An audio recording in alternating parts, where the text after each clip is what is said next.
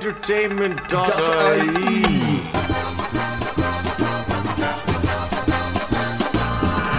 I love the way you say film. Hello, loyal listeners, and welcome back to the film show. That is amazing. This is my Werner Herzog impression. I could actually do better, I think. That's very strong, though. That's very strong. I can see that he's kind of got a bit more of that going. Not so much enunciation. Yeah. Not quite so much enunciation. It's the accent. But it's the accent. It's the accent and the kind of throatiness. You could listen to him do anything. Do you have any, can you do I mean... Hello, this is Werner Herzog, and you're listening to the film show on entertainment.ie. A brief respite in all of the misery of the world. That's exactly it. I'm missing, like, bleak platitudes. It's the bleakness. That's like 60% of a Werner Herzog impression is you have to like take something very trivial like this podcast and then funnel it through a filter of German existentialism and dread. I was about to do it, but then I overthought it. Yeah, you overthought it. It's like, oh God, I can't do this. The Dublin Fingal by-election should prove to be quite... I don't know. Yeah, I mean... I've got it. The very idea of Dublin having a white water rafting is indicative of the doom of this city. Yes! I wonder what he'd think about the Grafton Corner. Topical. It's a good podcast. It's a great podcast. We've been doing Werner Herzog all day, thanks to The Mandalorian, which I think falls under TV news. But do we entertain ourselves at all? Yes, I would call this movie news.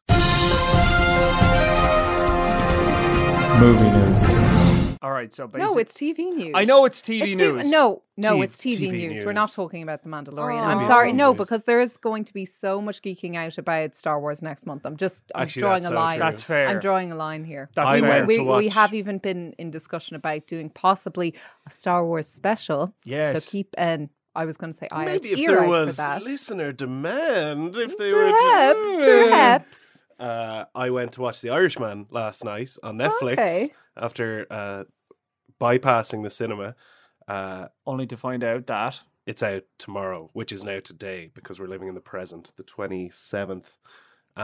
So instead I watched The Last Jedi last night. And nice. it was only the second time I'd ever seen it.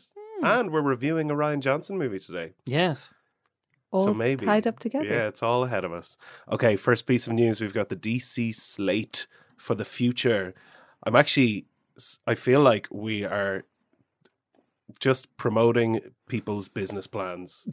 Like, we're just talking about pure business plans here. But that's a lot of what the movie industry has to do with, and that's a lot of what movie news is. If you think about it, it's very business-like and it's very corporeal. And then we Is that pass... the right word? Would you not just say corporate?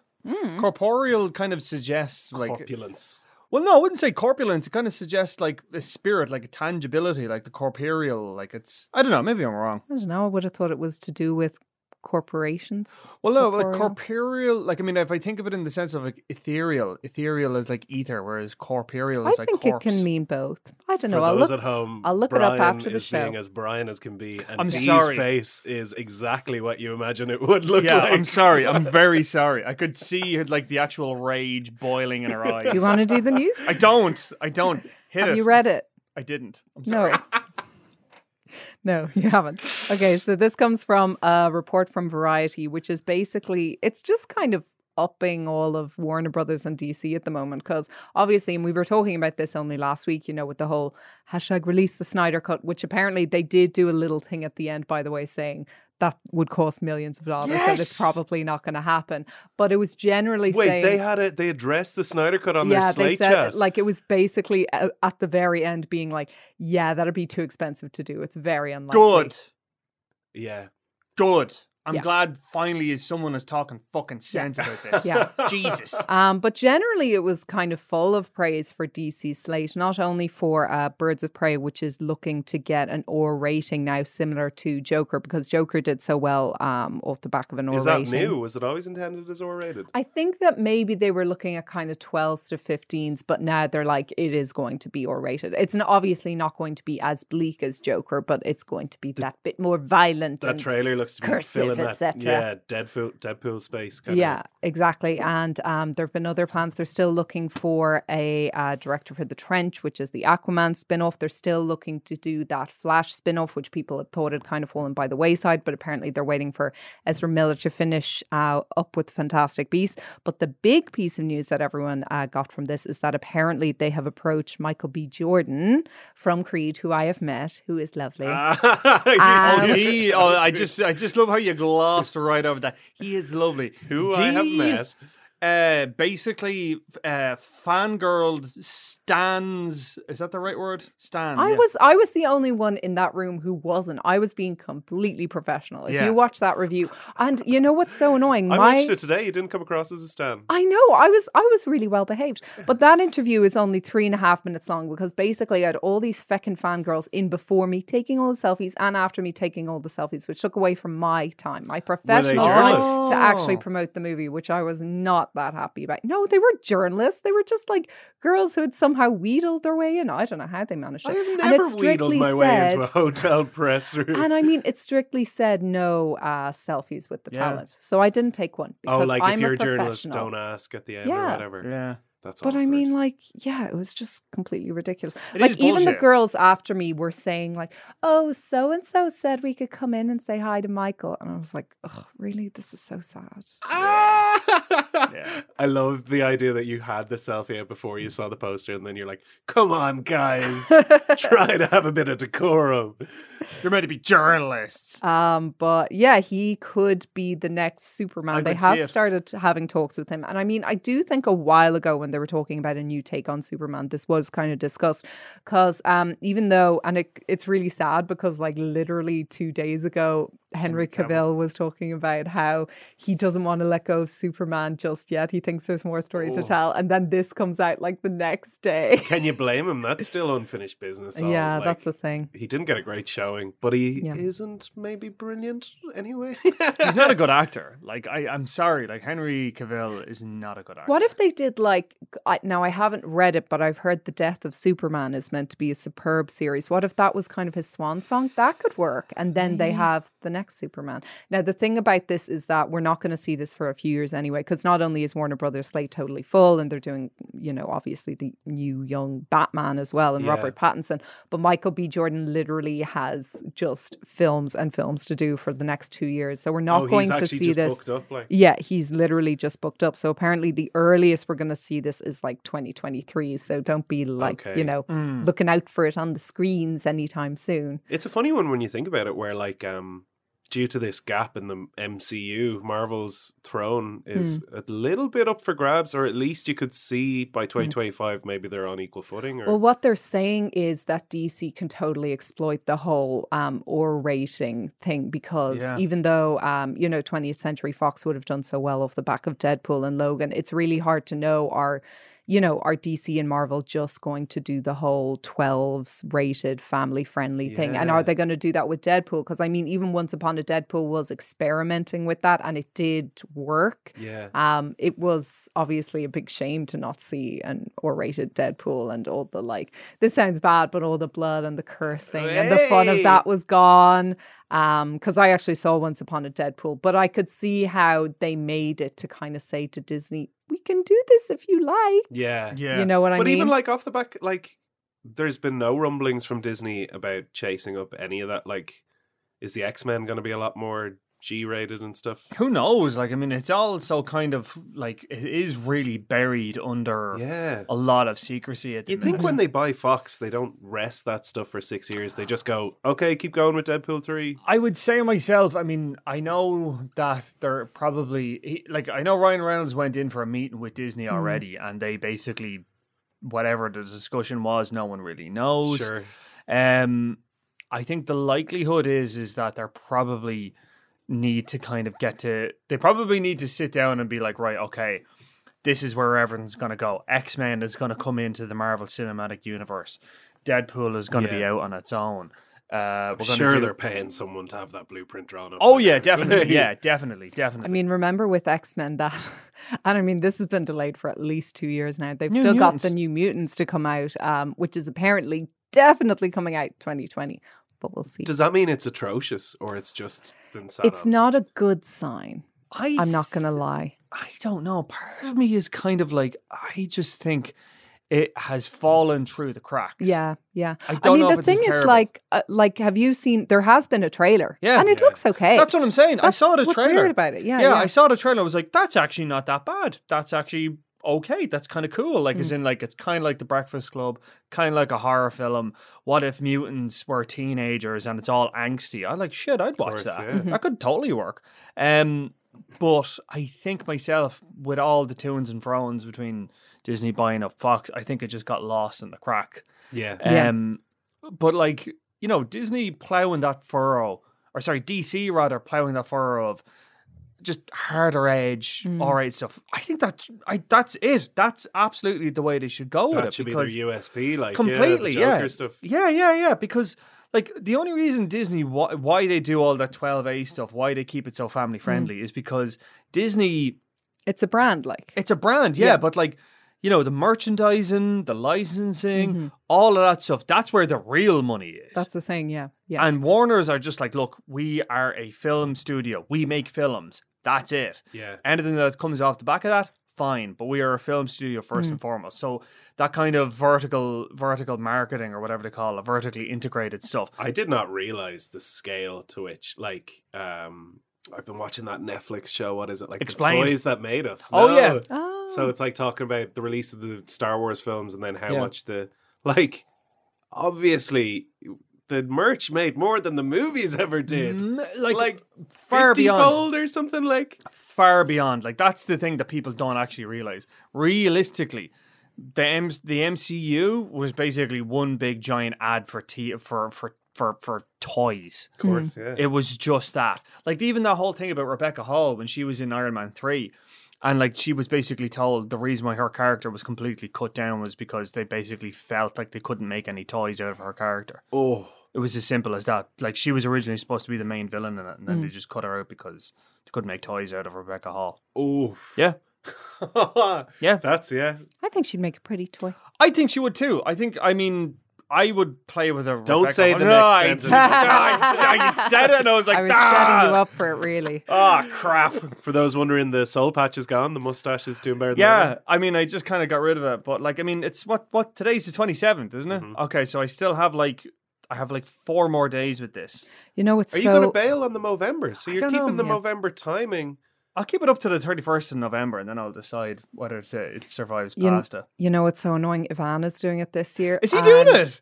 How does he look? And we're going to Rome this weekend. And he's very going to have it distinguished. for all the Rome pictures. And I'm just like, ugh. He is Do you- going to look great. I bet he looks fat. Will you take a picture and bring it in tomorrow?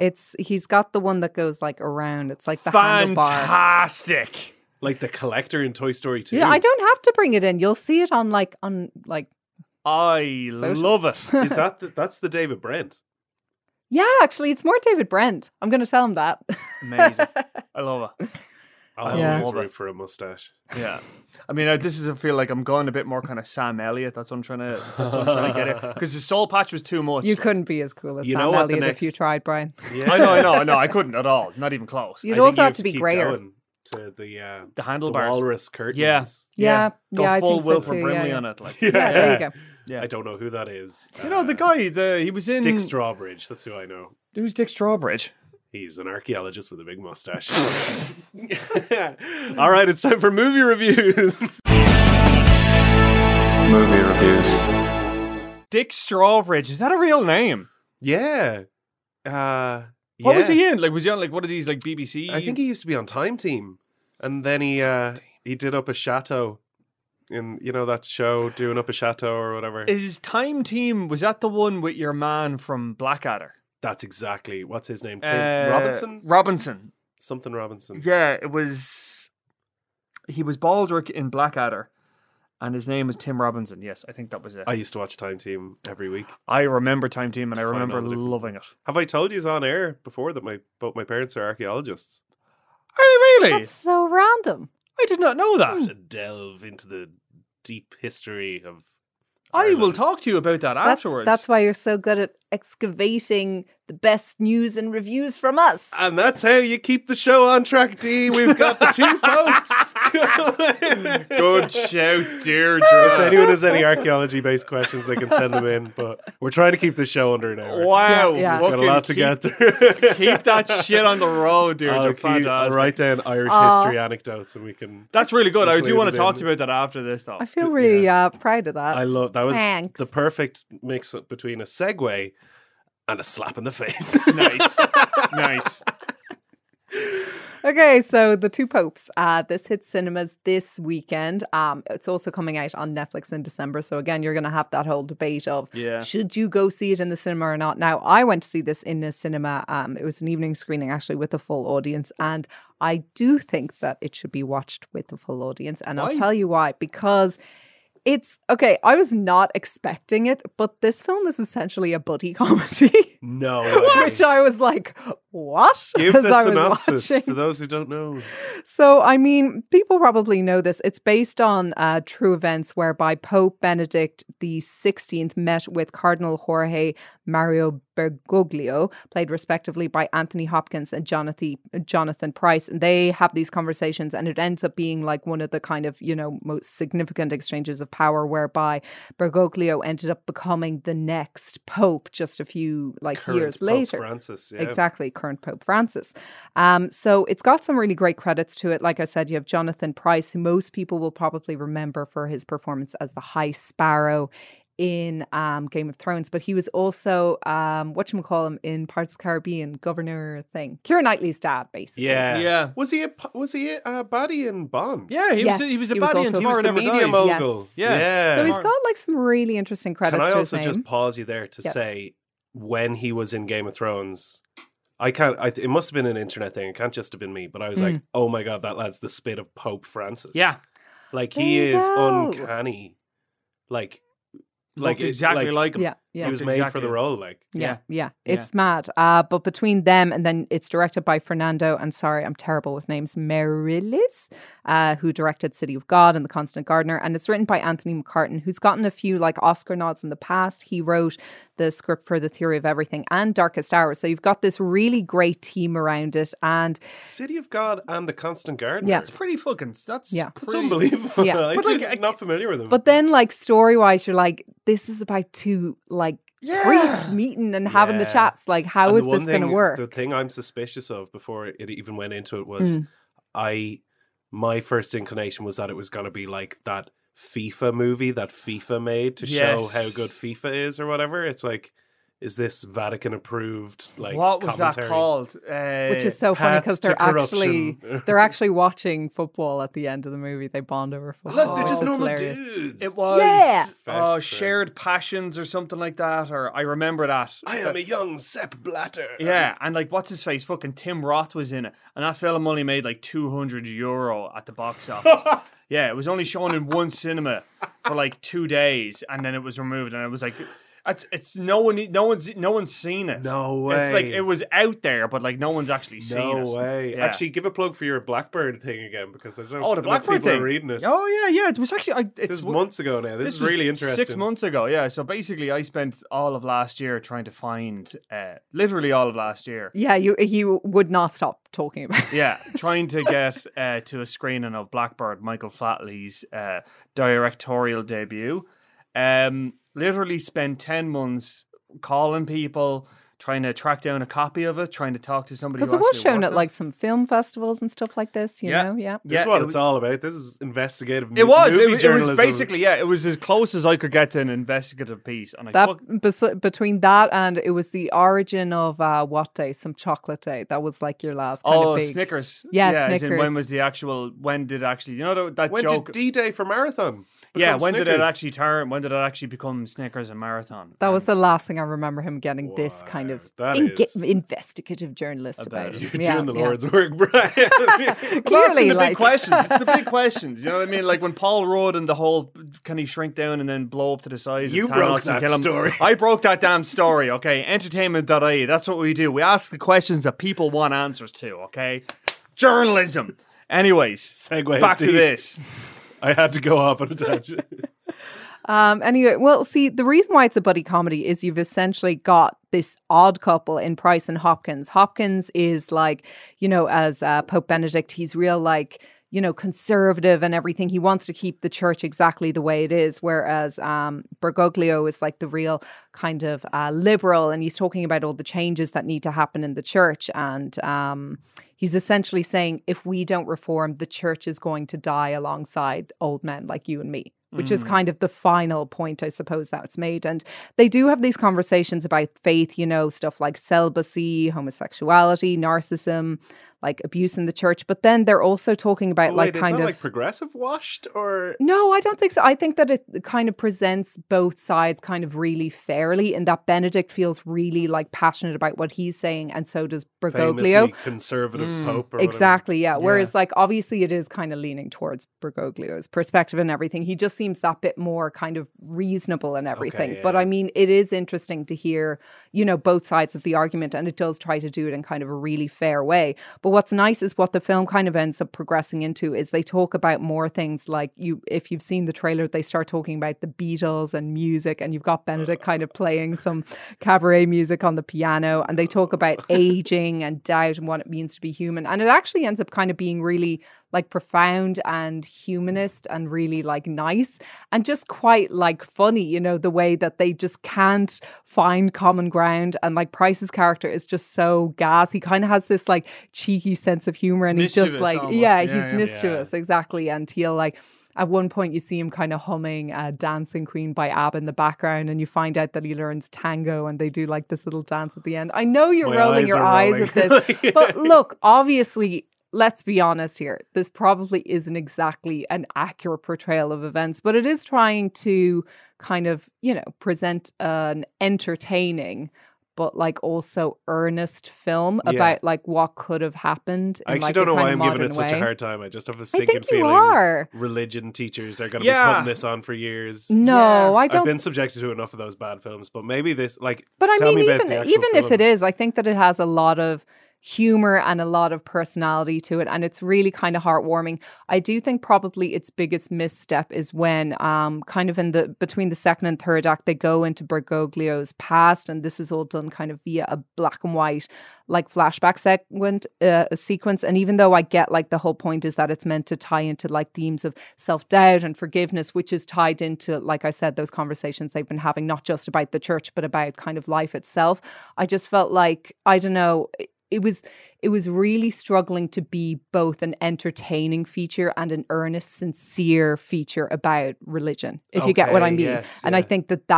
it was in that part of the film where that was most obvious, that it was struggling to be both those things.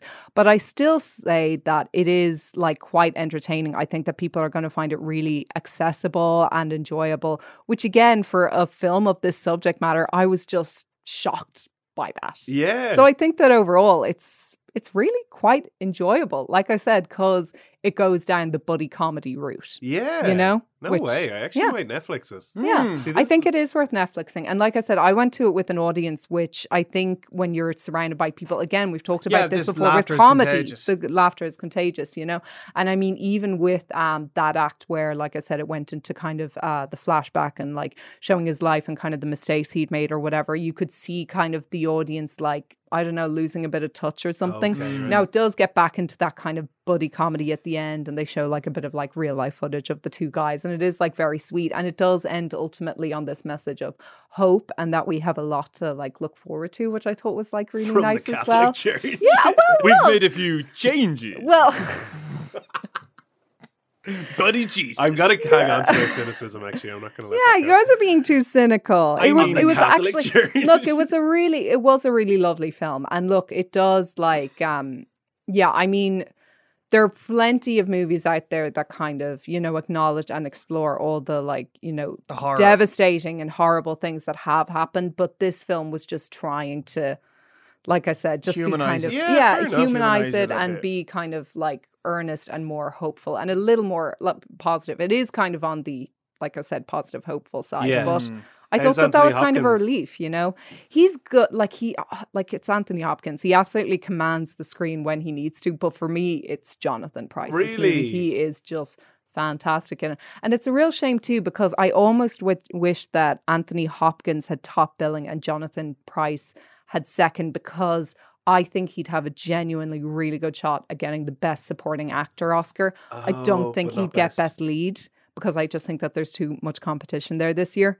But I think it's the best performance I've ever seen in his career, honestly. Wow. He's No really, way. really good in it. They're actually both a pleasure to watch, aren't They are. Yeah, they they really both are, yeah. There's something weird about Hopkins though. Like I loved him in Westworld and stuff like that, and he has this huge kind of thespian energy, Yeah. but also simultaneously has a bit of that energy of an old man who got lost in a shopping center. Yeah, but he Yeah. knows that about himself too, and he utilizes that. Like there's this, like in the film, he has a Fitbit, and it goes off when they're sitting down for too long, and he has to go for a walkabout. Stop rolling your eyes, Owen. Literally every nice quirky thing I mentioned I in this know, that I'm I so like, sorry. he No, can't it's on help but Attack be on the cynical Review. about. I can't. Yeah, Well, maybe feel it's good maybe piece it's about the Catholic Church. maybe it's the wrong film for you, but I actually thought it was quite sweet. Yeah, no, and I'm sure loads You of people know? will get something out of it. I would imagine though, I see this, and this kind of goes to the kind of, I think, just watching the two of you, because I would imagine your own attitude towards the Catholic Church and organized religion in general would inform how you approach this. Yeah. But at the same time, if you have a cynical take, you probably even wouldn't You see wouldn't it in even the bother. first place. Yeah, true, You know what true, I mean? true, yeah. So I suppose that's what I say. If you're going to just be cynical, Yeah, Maybe stay away. yeah, because it probably won't change your mind. I just thought even as a film, it was just really enjoyable. that's what matters. I Yeah, and suppose, feel good. I like my feel good movies. I don't like Yeah. movies that give me an existential crisis or ones that scare me. That's why I don't like Yeah. horrors, you know? Up next, what the Nazis did right. That was really well done. Very well done. That's horrifying. Great infrastructure, good roads. Okay. Trains run on time. You know what I mean? Fantastic. Get that efficiency. Wait, is that genuinely what Knives Out is about? That's what I thought. what? No. I don't know what it's about. Oh god. I just know it's a whodunit. Yeah. No, it has nothing to do. I with don't know. I've heard it's The quirky. Nazis did it. Sometimes There's no- Nazis. Whenever in We're doubt, not having that it's- debate. if there's a whodunit and it's Nazis, they did it. Okay, those terrible, terrible people, they just all did it with their goose stepping and their hating people. Speaking of which, what's the status of Indiana Jones? We should have squeezed that into movie news. I don't know. I just don't know. Is this back following again. on from? Has there been developments since? Remember, we were talking about last week how Last week. there is a movie in the slate. Yeah, I don't. Why? Why?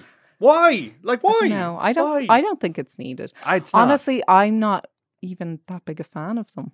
Oh, Okay, well, you know what, Deirdre, I can accept that. I do accept that because, and I've I mean, only seen the first, and I found it a bit boring. have you ever seen not Temple of Doom? Last Crusade. Crusade? Honestly, the first one was so boring that I was like, nah.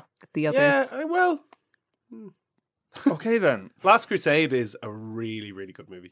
I The think third that one it with Sean hasn't Connery. aged very well because, watching it now compared to the action adventure type films we're used to, it's very slow moving. D, you're stepping on my heart. I'm just going to tell you that right now. You're stepping on my heart. Maybe if I'd watched it, when I was really young, Big movie. before, movie. yeah, as a big movie. It was a big before movie. I was It was a regular exposed big to, movie. better movies then. Oh. Okay, that was a real stomp on the heart moment. Again, I'm sorry. Okay, You so could next say week's I show- knived your heart. Yes. Knives yes. out. Take the knives out of my heart, Ooh, Deirdre. that's even better. Yes. That was even better. There we go. Archaeology, Indiana Jones debate. That's I next want week. to. I'm really going to talk to you about that because that's so interesting. I did not know that. I'm totally going to talk to you about that after this. Let's get into Knives Out, though. Oh, I thought you were talking about Indiana Jones. Well, Yeah. that too. But let's get into Knives Out. I fecking loved this. This was great. This was so funny and smart and kind of referenced the whodunit genre and played with it, but then also very much stuck to it. It looks very Cluedo. It's Clue. Yeah. It's basically Clue. It's Clue the movie. It's fantastic.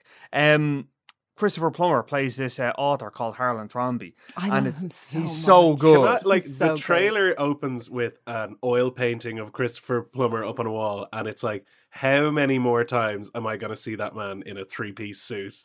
And Do you like know what with I his mean? beard and looking quite As an regal. aging tycoon. Yeah. Like I mean, it's just like he is like the Jeff Goldblum of all guys. Every time you hire him, you know exactly what you're getting. You're getting a reliable old guy with a beard who has this Whose sons have let him down. whose sons have let him down, who has this commanding voice, and you're just like, it's a safe pair of hands. You just know what he's going to do with it, and there he is. That reminds me, I really want to rewatch The Man Who Invented Christmas now this year. Yes. Having seen whatchamacallit in The Gate. It's very Oh good. yeah, the Christmas Carol thing. Christmas is it good? Carol. It's very good. Is it? Very good. I really That's Jack loved it. Thorne. That's the guy who wrote The Cursed Child, and he's. But for anyone No listening, way. I think they've sold out. I heard that. I went to get tickets, it's sold out. There you go. Is that Yeah. right? Yeah, It's a great sold show. out through Christmas in Jesus. the Gate Theatre in The Dublin. Gate is I lovely. think you though. can see it in the new year. I think they're That's tickets exactly for then. it. You can go yeah, see it yeah. in like Like until the after 10th or Christmas. something Yeah. like that. Yeah. I tell you that. Your That's last great, though. Christmas thing to do. Yeah, but that is great though. I love hearing that when like theaters are sold out. Yeah. Because the Gate's a great spot. We should do a little theatre segment actually Every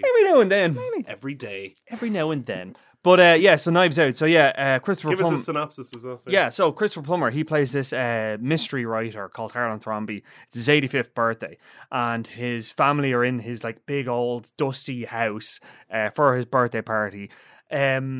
Each of them has he's found dead. His throat is slit, Oh my. and automatically it's basically right. Who did this? Is it like quite graphic? It's just, I mean, you just see him like kind of with the throat slit and the knife in his hand kind of thing. And it's like, oh, this was a suicide. But it's like, no, it wasn't a suicide. How could it have been a suicide? Who would slit their own throat? You know, that kind of way? Give me Yeah. this is a star-studded cast. Right. This is class. I know we've been memorizing this. So you have Christopher Plummer as the author. You have Daniel Craig as the private investigator, Benoit Blanc. You have Lakeith Stanfield, who people will know from Get Out. Yeah, he's Sorry to bother you. Sorry to bother you as well, yeah. He plays the local police investigator. Then you have Jamie Lee Curtis, who is Christopher Plummer's daughter. She's this like business tycoon who runs this property empire. Brilliant with to her see her. husband, Don Johnson, who's this kind of like oily, kind of like not like kind of Republican kind of guy. Their son is Chris Evans, who's this trust fund bastard. Sick. Right? Good for him. Good for him, and he's brilliant, and he's such a I such a love Chris bastard. Evans. And Chris Evans playing a bastard, he is so good at it. Class. Like just incredible. Then you've got Anna de Armas, who people will know from Blade Runner 2049. She was Joy. I love her. She's a really good. Yeah, Yeah. she's great in this. She plays Christopher Plummer's nurse. Ooh. Then you have Michael Shannon, who plays Christopher Plummer's son, who runs the publishing empire. That's the jewel in the crown. That's amazing. He is. I fucking love that guy. He is fantastic.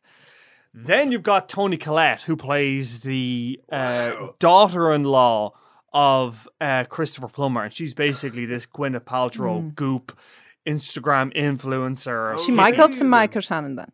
What? Daughter-in-law, so she might. No. married. Her husband has died, but she's Oh, still okay. kind of hanging around the family, and she's I get it. basically Brilliant. Yeah. kind of like still bleeding them for money. Basically, Now, this is really impressive, and it's already starting to sound like it might be getting a little bit bogged down. you would think that, right? See, Yeah. that's it. You would with a feckin' ensemble cast like that. You've got to imagine, Jesus, how the fuck is everyone going to get equal screen time? How Yeah. are they going to do this? But what the film does so well, and this, I swear to God, this is what makes this film one of the best I've seen this year. No way. Is the fact that like it is perfectly balanced. And now when I say balance, you automatically think, oh, everyone gets equal screen time. Not the case at all. Everyone is used so strategically that you're all like, it's done in such a way, and I don't really want to ruin a lot of it because the colder you go It into kind of this, feels like you need to really let it unfold. yeah. And I this is it. I would recommend. I don't even want to talk about it here because I want both of you to go see it. Yeah. Because I really would recommend it that strongly. But how it kind of plays with like, your expectations, red herrings. Well, it's all like kind of like, do you think it's actually going to go like this? Maybe it isn't. Maybe it is. Who knows? Like it sets it up by the second act. They've basically determined what actually happened with the death of so Harlan the whole Thrombey. third act is. So then the third act is basically like, okay, but why did he die? Why did it happen like this? Yeah. Why was such and such a person involved? All that kind of shit. And then, I mean, what the great thing about it is that with these kind of murder mysteries, everything has to be wrapped up in the end. It has to be a completely clean slate. Sure. And not only that as well, the clean slate has to, it can't be just like, oh, we've kept this bit of information hidden from you the entire time. No, it was there looking at you in the face all along. I love those kind of movies. Exactly. Chekhov's gun. Exactly. That's it. The idea. Yeah, exactly. The principle of Chekhov's gun that everything that you see has a Now purpose. I'm going to be looking at absolutely everything. And that's it. Like, and see, that's it. Like, that's it. Do not read the Wikipedia summary of this. Oh yeah, Oh, don't. Yeah. great And that's insight. like, I mean, like, this is it. Like, I mean, what I loved about this film was that I went to see it with my girlfriend, and she is an absolute nut when it comes to Agatha Christie. She eats this shit up like No it's way. nothing, and automatically, like, she's one of these people that she would literally whip out a book and start writing down like clues as she's gone along. Like, and I'm the same as well. Like, I'd be like, okay, that's that. Have you ever read back through those kind of No, I mean, Butler question mark? I never do. Like, I mean, like, I whenever I read a mystery novel, I'm like, okay, that's all wrapped up, and I throw it away. Yeah. Like, I don't necessarily need to kind of do it. But, anyways, every part of this film slots so fucking slickly and just smoothly into everything else that by the time you get to the end, you're like, that was fantastic. That was so well done, so way. crafted beautifully, so smart, so kind of devious. There are kind of things in it where they kind of try to kind of play into, kind of moral messages, like, they're a rich family and just how money just automatically turns people into shitty people, and that, like, the kind of the polarization of America currently and all that kind of thing. Okay, yeah. There is there. I mean, it's kind of floating in the background. It's never kind of in your face necessarily, but it's smart enough that, like, it's coloring it rather than it being all of it. I absolutely loved it. As soon as I stopped watching, I was like, I would fucking watch that again. I would literally go back to the start and push play again. Ah, if I could. brilliant. So rare. I don't want to ruin it. I want to say it's great. I really, really enjoyed it. Yeah. Definitely give it a go. And obviously this is Rian Johnson's escape from Star Wars. And I see totally why he made this after Last Jedi, because Last Jedi was so structured. It was so kind of had to adhere to certain things. It had to be about this. He had to use everything. This blank canvas, he can make whatever he wants. And what he comes back with is this really smart, really funny. It's fucking hilarious. Yeah. It's so funny. But not poking fun at the genre. It's so, oh God, I loved it. I fucking loved it. Self-aware or something? Self-aware to a degree, but not in the sense of like, I'm making the joke before you can make the joke. It's kind of like, it's aware of people know murder mysteries. And so it's like, it's going to play with your conventions the entire time. That kind of way. It's going to be like, you think it's this, it's actually not that, it's over here. Loved it.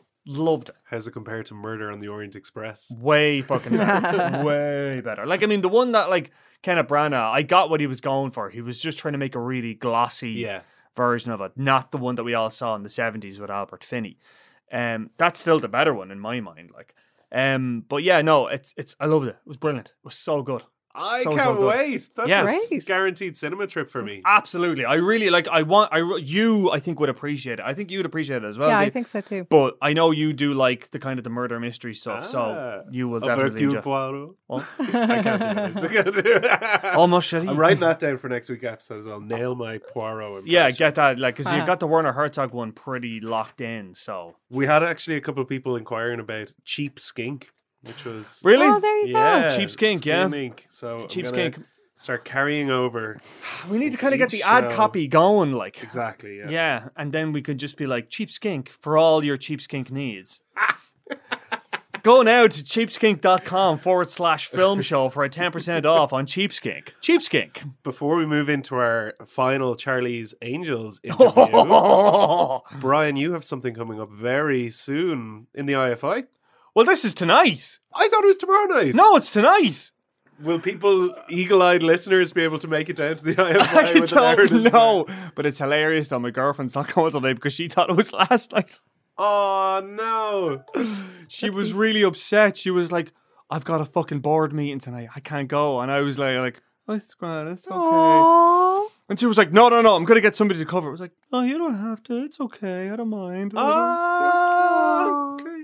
No, yeah. It's, Brian, as someone who is meant to be going to Frozen 2 last night, and knowing that my partner is a regular listener of the podcast, you'd be heartbroken if we went to Frozen 2 instead of going to Blowout, wouldn't you? Do you know what? It's on tonight. It's on at 6:20. If this podcast gets up by then, that'll be a fucking miracle. Yeah. And give people time to commute to the Irish and Film give Institute. to the Irish Film Institute. Yeah, so the tickets are still on sale. There are some tickets still left in the door, I've been told. Very few. Very few. No, yeah, no. I think it sold pretty well from what they were telling me. Like, Class. I asked them, I was like, "Did it sell well?" Like, "Oh, yeah, so you know." But yeah, it's 6:20 tonight. That's Wednesday, November 27th in the IFI. It's Blowout. I'm giving a talk beforehand. What's your opening statement? Give us half a sentence. I don't really have anything prepared. I'm just gonna wing it. No, yeah. When Blowout burst onto the scene. Brian winging it? That doesn't sound like him. Listen, if I prepare and I fail, then I'm just a schmuck. Are you Whereas if taking questions? no, God, no. Jesus, no. God, no. I wouldn't take questions. Ah, no, gonna that's put my such hand a... I hate that attitude. I absolutely hate it. What? Well, you were about to say the whole, if I prepare and fail, then I've really failed. But if I don't prepare, then I haven't really failed, have I? Was that a me voice, was it? That's my general guy impression voice.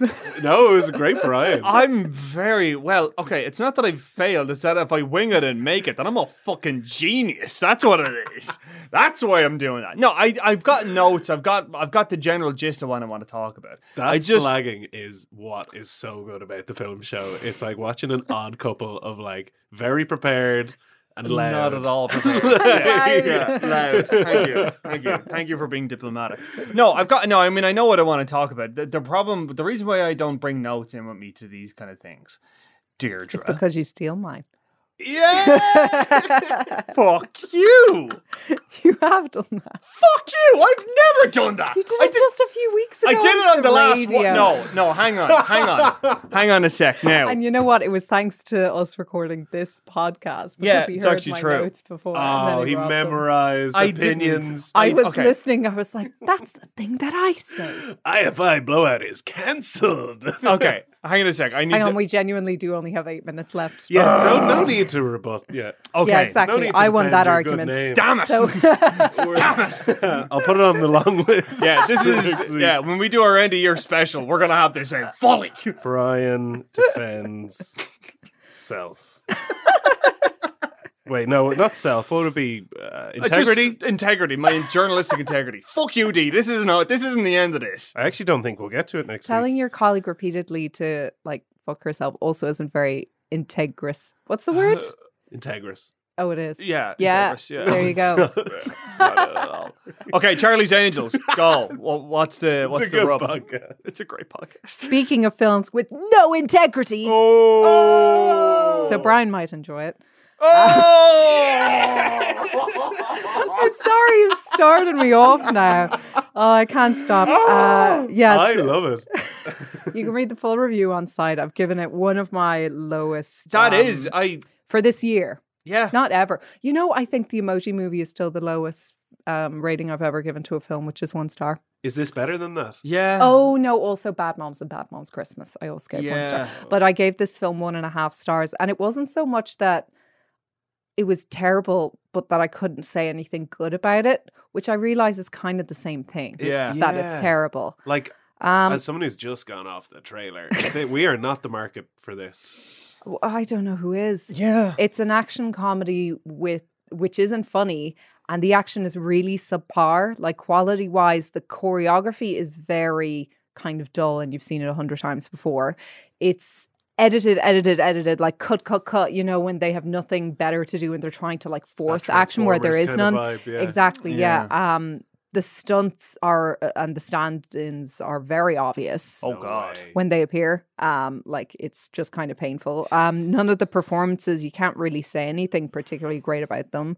Like Kristen Stewart, she's probably the best one in this, but she's basically just doing a Kate McKinnon impression. I'm kind of. I have to ask, right? This is very strange. I basically thought that Kristen Stewart had kind of gone the road of Robert Pattinson insofar as doing really interesting work, but not the kind Going of off the radar and like Personal Shopper, for example. Like that's a great film. Like, and she's really, really good. She's in great it, like. in Still Alice as well Correct. as Julianne Moore's daughter. Yeah, exactly. Like really, really interesting work. So why the fuck is she doing something like, is it the money? Does she just need the money? I don't know, because I think that like genuinely the thing is like you can tell the intentions behind this are like really good. So it's directed by Elizabeth Banks, who also stars in it, and she would have previously directed Pitch Perfect 2 and 3, I believe. You are joking. So- Elizabeth Banks made Pitch Perfect 2. Yeah, and she's 3. directing now. I Yeah. thought this was her debut. No, she's done a few I was things. kind of rooting for it because She also directed a segment in movie 43, but we won't talk about that because my that's a terrible God. movie.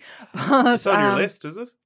Is it? It's on one of my worst movies. I'll have by the time this podcast goes out, I should have my worst movies of the 2010s up. Brian's best movies of the 2010s are up currently. It's all on site, all on I could make a entertainment.ie. Movies that are fine. But anyway, like I can see Elizabeth Banks' like intentions behind them. Like she really wants to infuse this with girl power, which in and of itself was probably a bad idea because that concept in and of itself has kind of become outdated, you know, like 90s and Spice Girls and everything.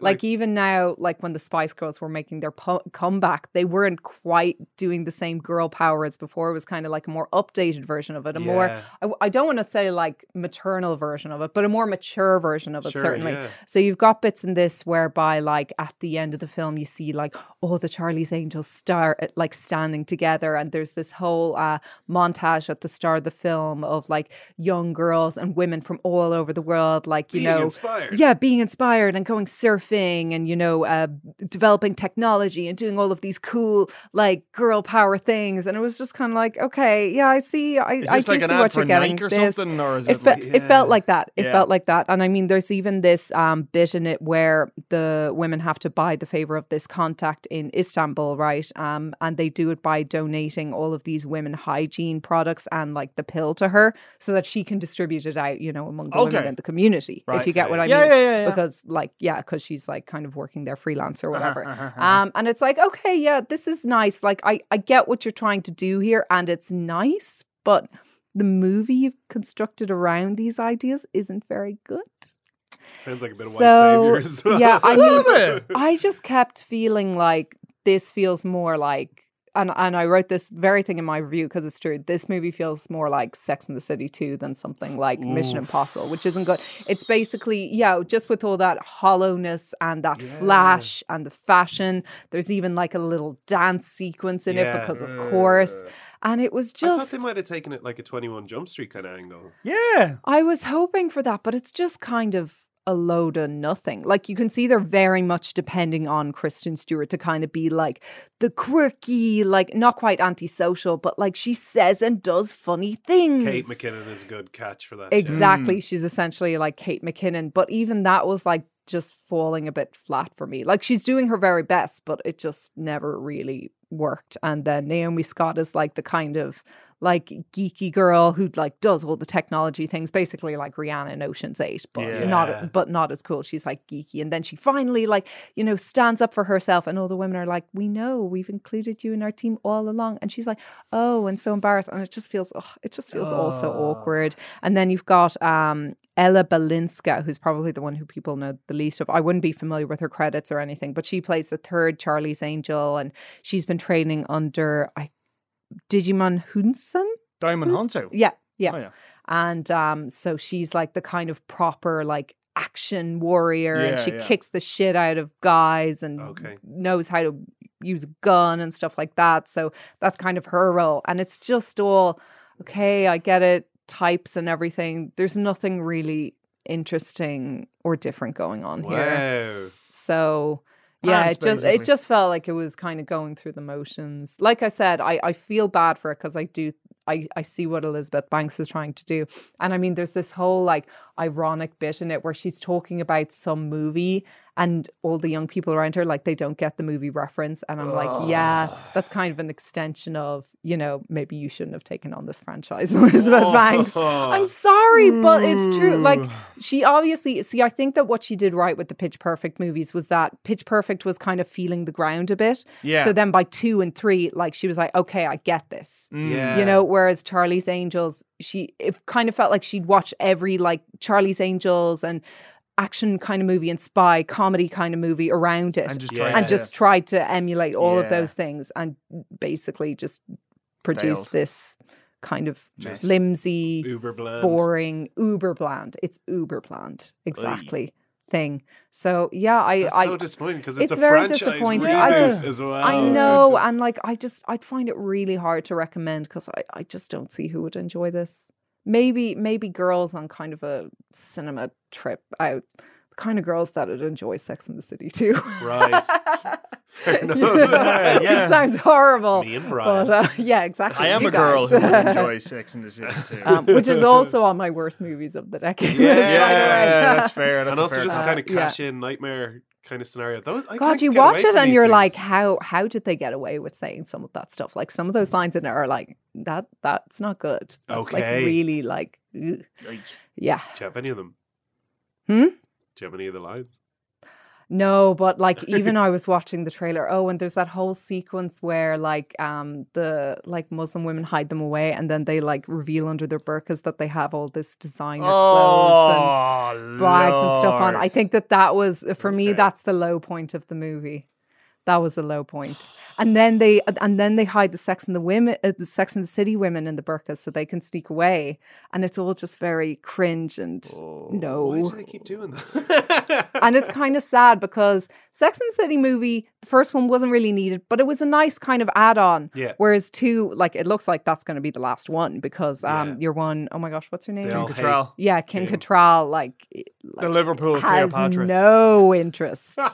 No interest in doing them again. And it does sound like your one, Sarah Jessica Parker, was a bit of a nightmare. Although we don't really know what happened, but basically it's kind of sad that that's like their legacy number 2, which is so like I would love to find out more about behind the scenes Sex and the City drama. It sounds like I'm being sarcastic. I really would. I know, yeah. There is some like I've read some of like the Daily Mail awful shit reporting. I've read some of the things that Kim Cattrall has like said and written, and it sounds like it was pretty horrible. Yeah, She was like bullied by the other 3 or something. who knows? Who knows? Well, Who knows? it sounded like Parker was the ringleader, but again, you just never know with these things, do She you? was the ringleader. Can Yeah. you see that I'm writing it The down for mean next girl. week? I wouldn't have. I don't know. Like, yeah, and it's also funny as well. She was in Ireland recently, actually. She lives in... Kim Cattrall. No, Matthew Broderick and Sarah Oh, Jessica there you Parker. go. Matthew They live Broderick. in Sligo, don't they? Yeah, in a place called Killacar. It's still the most random married couple ever to me.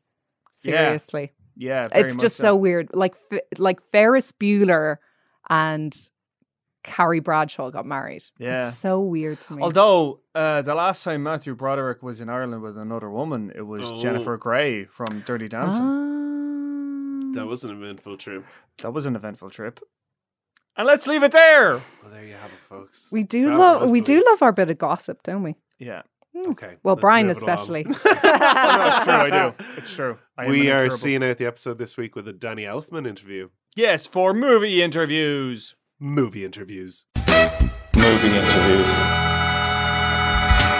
Yeah, so Danny Elfman is playing the 3 Arena with Catherine O'Hara and Ken Page, and it's this it's a screen to orchestra thing of The Nightmare Before Christmas. Just so cool. Yeah, which is really, really cool. And like for anyone who hasn't seen it, it is absolutely fantastic. They basically have a full orchestra. It's all there, and then like Catherine O'Hara comes out, Danny Elfman comes out, Wow. Ken Page comes out, and they basically, sit with the orchestra and sing their parts to what is up on screen. Sure. So it's really, really interesting. But It's the National Concert Hall, isn't it? Or is it? I think it's the 3 Arena. It might be 3 Arena. Give Yeah. me you his actually top credits again. For Danny people who Elfman, don't oh know. God. Like, I mean, he did like Batman. He did Ed Beetlejuice. Wood, Beetlejuice. He Simpsons. did Simpsons. All these kind of things. Like, he did the music for Justice League. He did the music for But he Avengers. also Age of does the Ultron. voice of Jack Skellington, right? Yeah, that's right. I No know he is the way. singer. Yeah, sorry, he is the singer never because knew he that. was in this. He's the singing voice, not the speaking voice. Yes, correct. Okay. Yeah. And he was previously in a band called Oingo Boingo. In the 80s, they were this kind of like a Rings a weird. bell. Yeah, they were like this kind of weird new wave band. They were great. I'm like actually like I spent like the first like 15 minutes of our 20-minute talk talking about Oingo Boingo. Brian. No, it was good. No, it was good. No, it fed into like talking about. I was looking forward to this. By the way, you're right. It was 3 Arena. I was getting mixed up because it's with the RT Concert Correct. Orchestra. Yes, But yeah, it's at the 3 Arena on the 8th of December. 8th of December. Sunday. My Sunday. favorite Danny Elfman thing is I think it was like a Funny or Die or College Humor sketch about Tim Burton. Yeah. Did you see those? I didn't see that. What was It's it? like it's a big boardroom meeting with Tim Burton, and it's just slagging how paint by numbers it is. It's like I can't remember. He's offered some franchise, and he's like, "Quick, get me some gothic spray paint and get Danny Elfman on the phone." And it's like Danny Elfman shows up. It's and kind of like, true. In I'd like it to fairness. be like boom, boom, boom, and it's like Amazing. just everything he's ever done. It's fair. I mean, like to be fair, like I think, like he's. I mean, you'll hear it in our talk. Like we were on the phone for about like 20 minutes. Like, but he strikes me as the kind of guy that I think he's aware of his own kind of. I don't want to say limitations, but like Okay, yeah. but like, as in, he's got I- a style, yeah. He's got a style, exactly. He strikes me as the kind of guy that he knows he has a style. When people hire him, they know what they're getting. And yeah, so it was a really, really interesting chat. And Yeah, look forward to it, actually. Yeah. We'll round up what's on next week after this. Before you called, I was just kind of reading up, and I didn't realize this. You. I mean, I know you've kind of talked about this before, but you were saying that you had like a lot of hearing damage from when you were working when you were with Oingo Boingo, and that you've and that you basically like stopped performing live. But this is your first time performing live in quite a while. Well, I mean, when I started up again, I started with the Elfman Burton and then Nightmare Before Christmas, but it's a whole different audio level being in front of an orchestra than being a band. It's no comparison, trust me. Yeah. So I can handle these shows are not painful. It's very manageable. Yeah. But yeah, I did want to get at that point in my life, getting off of the stage with the incredibly loud decibels was becoming essential. Yeah. It was really just the beginning of the era of in-ear monitors that people use now. Yeah. And at that point, it was so new, I didn't trust it because, I'd been hit by feedback so many times with headphones on in the studio. Everybody's recording and suddenly the engineer hits a wrong button. Oh no, it's like a rod through your brain. Like it's horrible. Yeah. It's like paralyzes everybody for about an hour and then you start again. But I was afraid if that happened while it was in my ear, that fear was pretty awful. Now, I think these days they're much better with protection, but you can imagine the fear of having something in your ear that might feed back. Oh no, completely. Like, and I would think as well, there's also, I suppose, an element as well of, when Oingo Boingo, I loved Oingo Boingo, but I would imagine myself, you were probably thinking to yourself, okay, realistically, how long can I continue to keep this on? Was it a case of your passion was in composing that you wanted to change that, and this was just one part of it, or was it a case of? No, it was more complicated than that. I really wanted to get out of Oingo Boingo for about 5-6 years before I left. It was really just a case of I'd done it and I wanted to move on. This is really even before the composing really kicked in seriously. And it was the kind of thing where, you know, I'm kind of, I think the thing that served me well as a composer made my life very difficult being in a band, which was that and now in hindsight, I could look back and go, I'm really a chameleon. I mean, every other year with Oingo Boingo, I wanted it to be a different band. Yeah. You know, to change the music. And the problem is to an audience that just doesn't fly, you know, and it's understandable. When I go to a concert of a favorite band, you know, I want to hear the songs that made me love them in the first place. And so I may understand that, you know, they want to play new material, but that won't keep me from being disappointed if they don't play the songs I love. Yeah. It just goes with the territory. And I felt so frustrated by my inability to move, you know, just move on. Like, you know, I started out I just wanted to be a ska band. But by 3-4 years later, I was already, okay, I don't want to be a ska band anymore. But what are we? And then it began a decade-long kind of experience of trying to move into different realms. But, you know, the audience wasn't necessarily on board for that. And I think it's just my own restlessness. And when you're like that, it works better for a solo artist than a person in a band. Let me put it that way. Yeah. As a solo artist, you could just start new projects. You could start a new band. You could, like, if you're David Bowie, you could do anything you want. But even if you're anybody else, you know, if you're Tom York, you could do a Tom York project outside of Radiohead and form your own sub bands and, you know, start 2 different bands. Yeah, like Brian Ferry and Roxy Music. Like, I mean, I know he would have been a contemporary of yours, and when he went off and did his own thing, it was very much his own thing. And then when he came back to Roxy Music, it was Roxy Music. Yeah, and I had always this dilemma of once I played something for a few years, I just had a really difficult time continuing to play it. And so as a composer, however, I'm sorry, I'm pouring myself a drink. No, go ahead. Period, go into a glass. As a composer, that works well because you're always wanting to put on a different skin, a different hat, a different color, something totally different.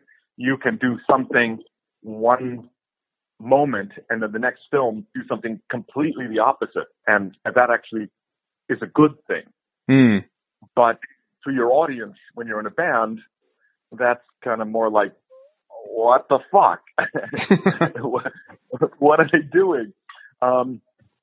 So it was kind of an odd dilemma. I loved the guys in the band, but very quickly I didn't like touring, and I didn't like the fact that, you know, I was going kind of crazy having to repeat the material over and over. Yeah. And you know, I keep telling them with Nightmare Before Christmas, I said, I'm doing this because I never did Jack Skellington live ever. Right. I didn't think I ever would. And I do it seldom enough that it's still fun for me and fresh. But there'll be a point where that starts to feel tired for me also. And, you know, that'll be it. I don't do it anymore. Yeah. Well, that was it. Yeah. I mean, that's kind of feeds right into my next question, which was, if you did feel that way about, you know, performing live at a band, how is it then that you're coming back to... with Nightmare, you know, if I'm only doing a half dozen shows a year, it's kind of perfect. Yeah. It's not close to being enough time to wear it down. You know, when you go on tour as a band and you're doing 6 months or 4 months... and it'll grind any joy out of it completely, like... I mean, all the times that I've done Nightmare or Elfman Burton doing Jack Skellington on stage in its entirety doesn't even equal 1 3-month tour with a band, you know? So I'm still at the point where, like, every 3 months, if I do a show, it's really fun. I'm really enjoying it. Yeah. And hopefully go for a little longer. But I think it's the pleasure of doing material that I never, ever imagined I would do live. I didn't write them ever expecting that to happen. After not singing for 18 years and coming out at Albert Hall and singing songs from Nightmare was really a wild experience. Yeah. I just never thought that I would perform live again. And I also had many years of kind of stage fright built in. So when I retired from Oingo Boingo, I actually was relieved that I never had to deal with that again. You know, I'm not the only one who will say that. You know, a lot of performers, they love performing, but they have that incredible anxiety. Yeah. In front of people at the same time. It's a strange dichotomy. It's not. I don't know necessarily if it's that strange. I mean, I think there are a lot of people who just would rather create something and have it out in the world, but the minute you have to perform it or you have to kind of give voice to it yourself, it's not necessarily that you have to stand over, but there is that element of you have to share it rather than allowing people to find it themselves, maybe. Well, that's very true.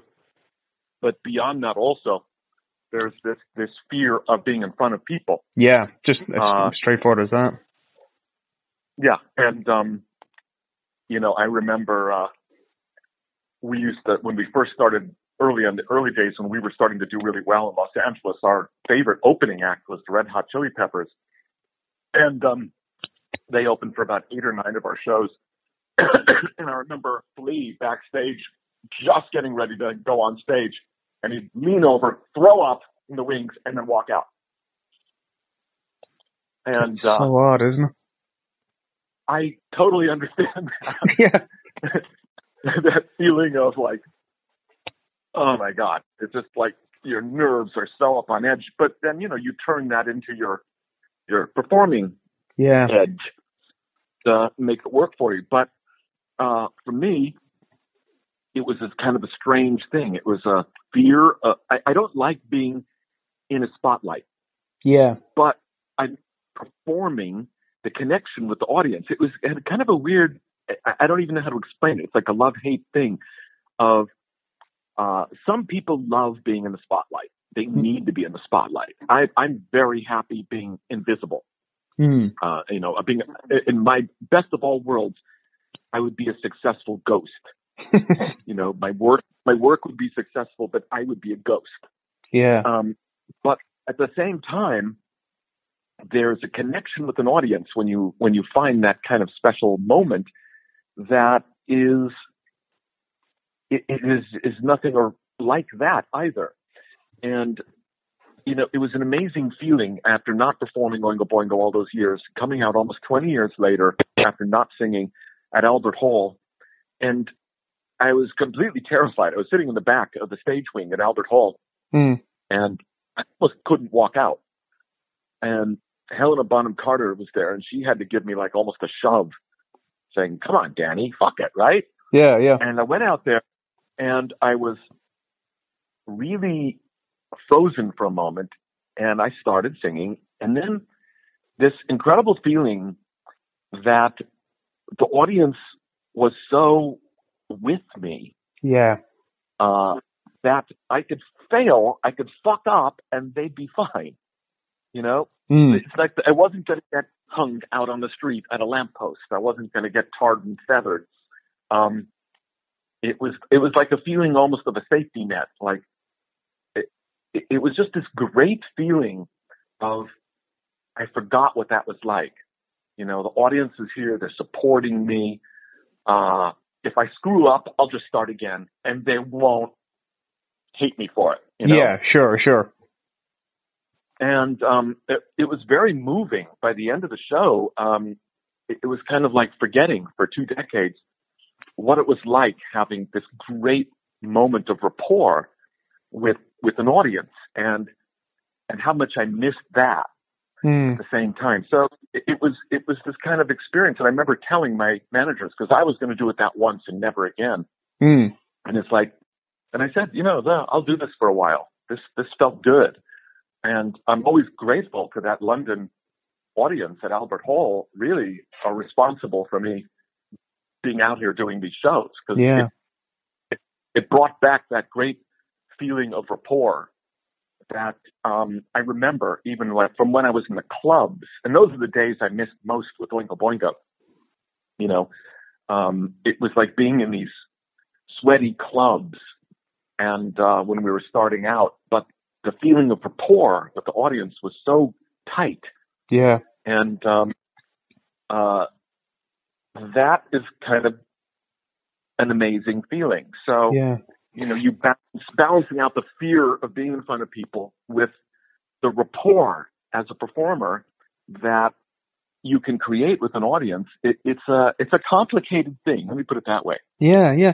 But I would think, though, with something like The Nightmare Before Christmas, I mean, it was it is to this day is such a cult hit that, when you go to perform this live, the people that are there, I mean, it's not like, say, Batman, where it's so ubiquitous and everyone knows it. And when you hear Descent into Mystery, everyone knows what it is. Whereas with Nightmare Before Christmas, everyone knows the lyrics, everyone knows every single song. So the people that come to these shows, they know exactly what they're getting. They know every lyric before you even do. So there is that automatic sense of whatever you do, people will just be happy to be there with you. Like, yeah, exactly. And I mean, so far I haven't regretted a single show. They've been really fun for me.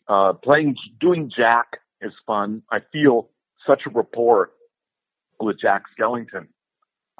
You got to remember, creating those songs for Jack and the character of singing the songs, it was really one of the things that was the saddest thing in my career when I did it. I put so much of myself into it, and then it looked like the movie was going to die a quick death. Disney didn't understand what it was. And it makes sense they didn't understand. They had no basis of what to relate it to. There was nothing like it in their universe. And the fact that it got a second life is so rare that this is also something that drives me to go out there, because the amount of movies that got a second life is such a small handful, whether it be Wizard of Oz, it happened to Rocky Horror Picture Show, obviously. Yeah. These kind of cult hits like Donnie Darko or It's a Wonderful Life. Yeah. It's a Wonderful Life, where they didn't enjoy a lot of success when they came out, but they were more appreciated later. Mm. And the chances of that happening are 1 in a gazillion. Yeah. And so I'm very aware of the fact that the one thing, if I could have picked one thing in my entire 105 films that I've done that didn't enjoy success, that I could wish would have a revival, it would have been that. And it did. It happened. So I'm grateful for that. And that also kind of drives me to kind of go out there and enjoy the character again, because I enjoyed creating him. I feel like he's part of my own personality so much that it's giving of yourself. Like it's giving with yourself, I would think. Exactly. It's just like this kind of weird side of myself, and yet it's a different character. I know just where he comes from. I know how he approaches a phrase and a lyric and a tune. And I still enjoy Jack. I guess that's really the bottom line. Yeah. I wanted to ask you, you mentioned there earlier that, you never thought that you would have had to perform these songs live. But yet, I mean, I think back to the first time I saw this, and, it strikes me, it almost has a kind of vaudevillian sensibility, that kind of way, that there was something kind of, you could totally imagine this being played to some degree, if you like, being played in like, I don't know, like a Parisian theater in the 20s or something. It's odd that you don't think these could have been performed live. Well, it's because they were inspired by, in fact, pieces that came from that period, just like you're saying. But because it's a musical, you do the song once in the studio and you expect that's all it's ever going to be. Mm-hmm. And so it just, the thought of even writing the songs, I didn't imagine that they'd ever have to be sung live. There's a couple of songs that are incredibly difficult. Like, what's this? There's almost no breathing room in it. And I didn't have to worry about that. When you're writing a song for a recording, you do a verse, you do a chorus, you do another verse. You don't have to sit there and do it as a single performance. So I just never thought about that kind of stuff until I was actually trying to do it as a live song. And I was like, damn, these things aren't easy to do. But I do love the challenge of performing these in sync with the picture. It's so difficult to actually stay in sync, to count the bars and beats. It's not my usual thing that I'm used to, where I just go out there and do it. And I actually have to sit there and control my adrenaline and go, all right, I got 7 bars. I got 6 more beats, 3 beats, I'm on, and there's it puts an entirely whole a realm of challenge above actually just doing the character, doing it live. So when we pull it off, it's quite fun, but it's challenging for sure. Yeah. How is, obviously you're kind of, we've been talking about Oingo Boingo and, your history with live performance. How is Catherine O'Hara finding these so far? I know she kind of comes from a improv theater background, but how is she kind of finding it as well?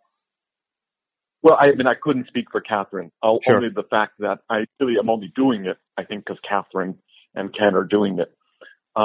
If they weren't on board for a show, I probably wouldn't want to do it either. Yeah. The pleasure of doing the show live is doing it with them. Yeah. Having Catherine on stage with me, singing together, is so much fun. And it's such a weird experience. I'm looking at her and she's looking at me, and it's like, this is exactly, I hear her voice and I go, that's exactly the voice that I remember from, a gazillion years ago. And she's so fun and great. And Ken walks out there. It's just amazing to me that he's still Oogie Boogie. And that he's so incredible. We did one show at the Hollywood Bowl where he had to fly in from somewhere else and his flight got delayed, and we were at our dress rehearsal. And he literally just came from the airport, walked into the backstage, came right out. They just handed him a microphone. He walked on stage, and he was fucking perfect. And it was like, I couldn't have done that. You know what I mean? I would have had to go through some mental switch before I could do that. And Ken he's just like a monster. I was going to say, those theatrical guys, those guys that spend years in musical theater, those guys are just fucking machines. They just literally just have to churn these things out. Yeah, he's just so professional. And but Catherine, like myself, we have kind of, both of us, kind of odd performing backgrounds, not musical theater. You know what I mean? So, for both of us, it's kind of a new thing. And Catherine was very unsure in the beginning, coming out and doing it. I had to really convince her that you're still great. You're still, the audience will love it. She was worried that she couldn't do it. But being up there and having Catherine next to me and singing the finale together, it's crazy. I swear to God, I still get tears in my eyes every time when I'm finishing it. It just brings back this flood of memory. And so it means a lot to me that Catherine is there. Yeah. And, it's to me, it's what makes this experience for me special. Yeah. I'm gonna we're coming up on time, but I did want to ask you this. And I know this is probably like asking who's your favorite child, but if there was one song out of the entire soundtrack that you find the most satisfying to perform live, which one do you think it is? Okay. It's not the song that most people would imagine. It's a song called "The Town Meeting," Oh yeah. and the town meeting for me is the one that I have the most fun with because it's a repartee and up and back and up and back and up and back with the different characters, and it kind of taps into my love of, I guess, Cole Porter and this whole type of kind of fun up back singing that one would see in maybe a 30s musical or something like that. Yeah. And I don't even know quite what it's exactly from, but when I finished that one, I was particularly happy, and performing it I really love because Jack keeps going through this kind of like enthusiasm, disappointment, enthusiasm, disappointment, enthusiasm, disappointment. And then finally he gets himself fired up to give his like speech, like give them what they want. And he gets like really intense about selling it.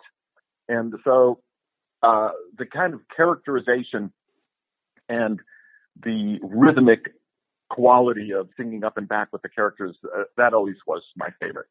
Yeah. Yeah. No, I mean it's I mean, I would have said something like, you know, "This is Halloween" or something, but yeah, no, I get that. Yeah, that makes sense. Like, well, that's why I said it's going to be something that if you know the piece, the Nightmare piece as a whole, I think most people would be surprised to go, really? Oh, yeah, but yeah. You asked me, so I had to answer. No. I mean, when you put it like that, that kind of makes sense. That idea of like the up down kind of part of it, and yeah, the kind of like Penny Dreadful 30s musical theater kind of thing makes sense. Yeah. Absolutely. And, you know, you got to remember that a lot of the inspiration for the songs came from Gilbert and Sullivan, came from Kurt Bach and the opera. So a lot of these pieces do have a quality that they could have been on some kind of music hall stage, in fact. Yeah, very cool. Well, look, listen, I won't take up any more of your time. Thanks so much, and really good luck with the show. I from all the reviews I've read seem to be really, really positive. So really good luck with it. Thank you very much. Thanks. Nice talking to you. Thanks, Danny. There you go. I haven't heard it yet, but I bet it was great. Very Oingo Boingo based. I liked Oingo Boingo. They were good. Like they were good. They were good crack. I'll add them to the list. So next week's show: archaeology anecdote. Yes. Defense of Indiana Jones' Last Crusade. Yes. Poirot impression needs work. Brian is going to defend his integrity. That is true. Look forward to that. Sex and the City 2 drama. I want more specifics on that. Yeah, we're going to need I more have a feeling outside with Kim Cattrall.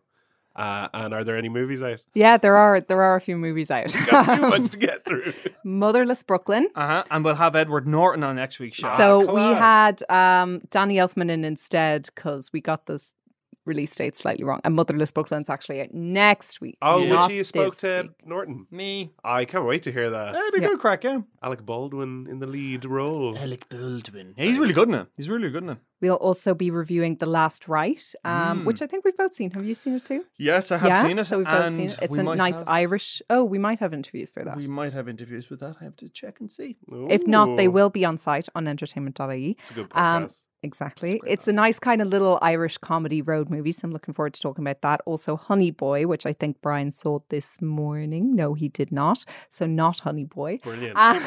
It's a good podcast. And Ordinary Love, which is the new Liam Neeson movie. Yeah. That's meant to be a bit of a heartbreaker. So we'll have that one as well. Class. Well, there you have it, folks. To see us out, Brian is going to do a Werner Herzog Poirot mashup. Okay. Let me get into it now. Actually look a bit like Poirot. Hello, Hastings. With the moustache right now. As you can see, mon chéri, the murder is quite clear. It is the voice of constant murder. Good night and good luck to you all. Hey! We'll take that. See ya.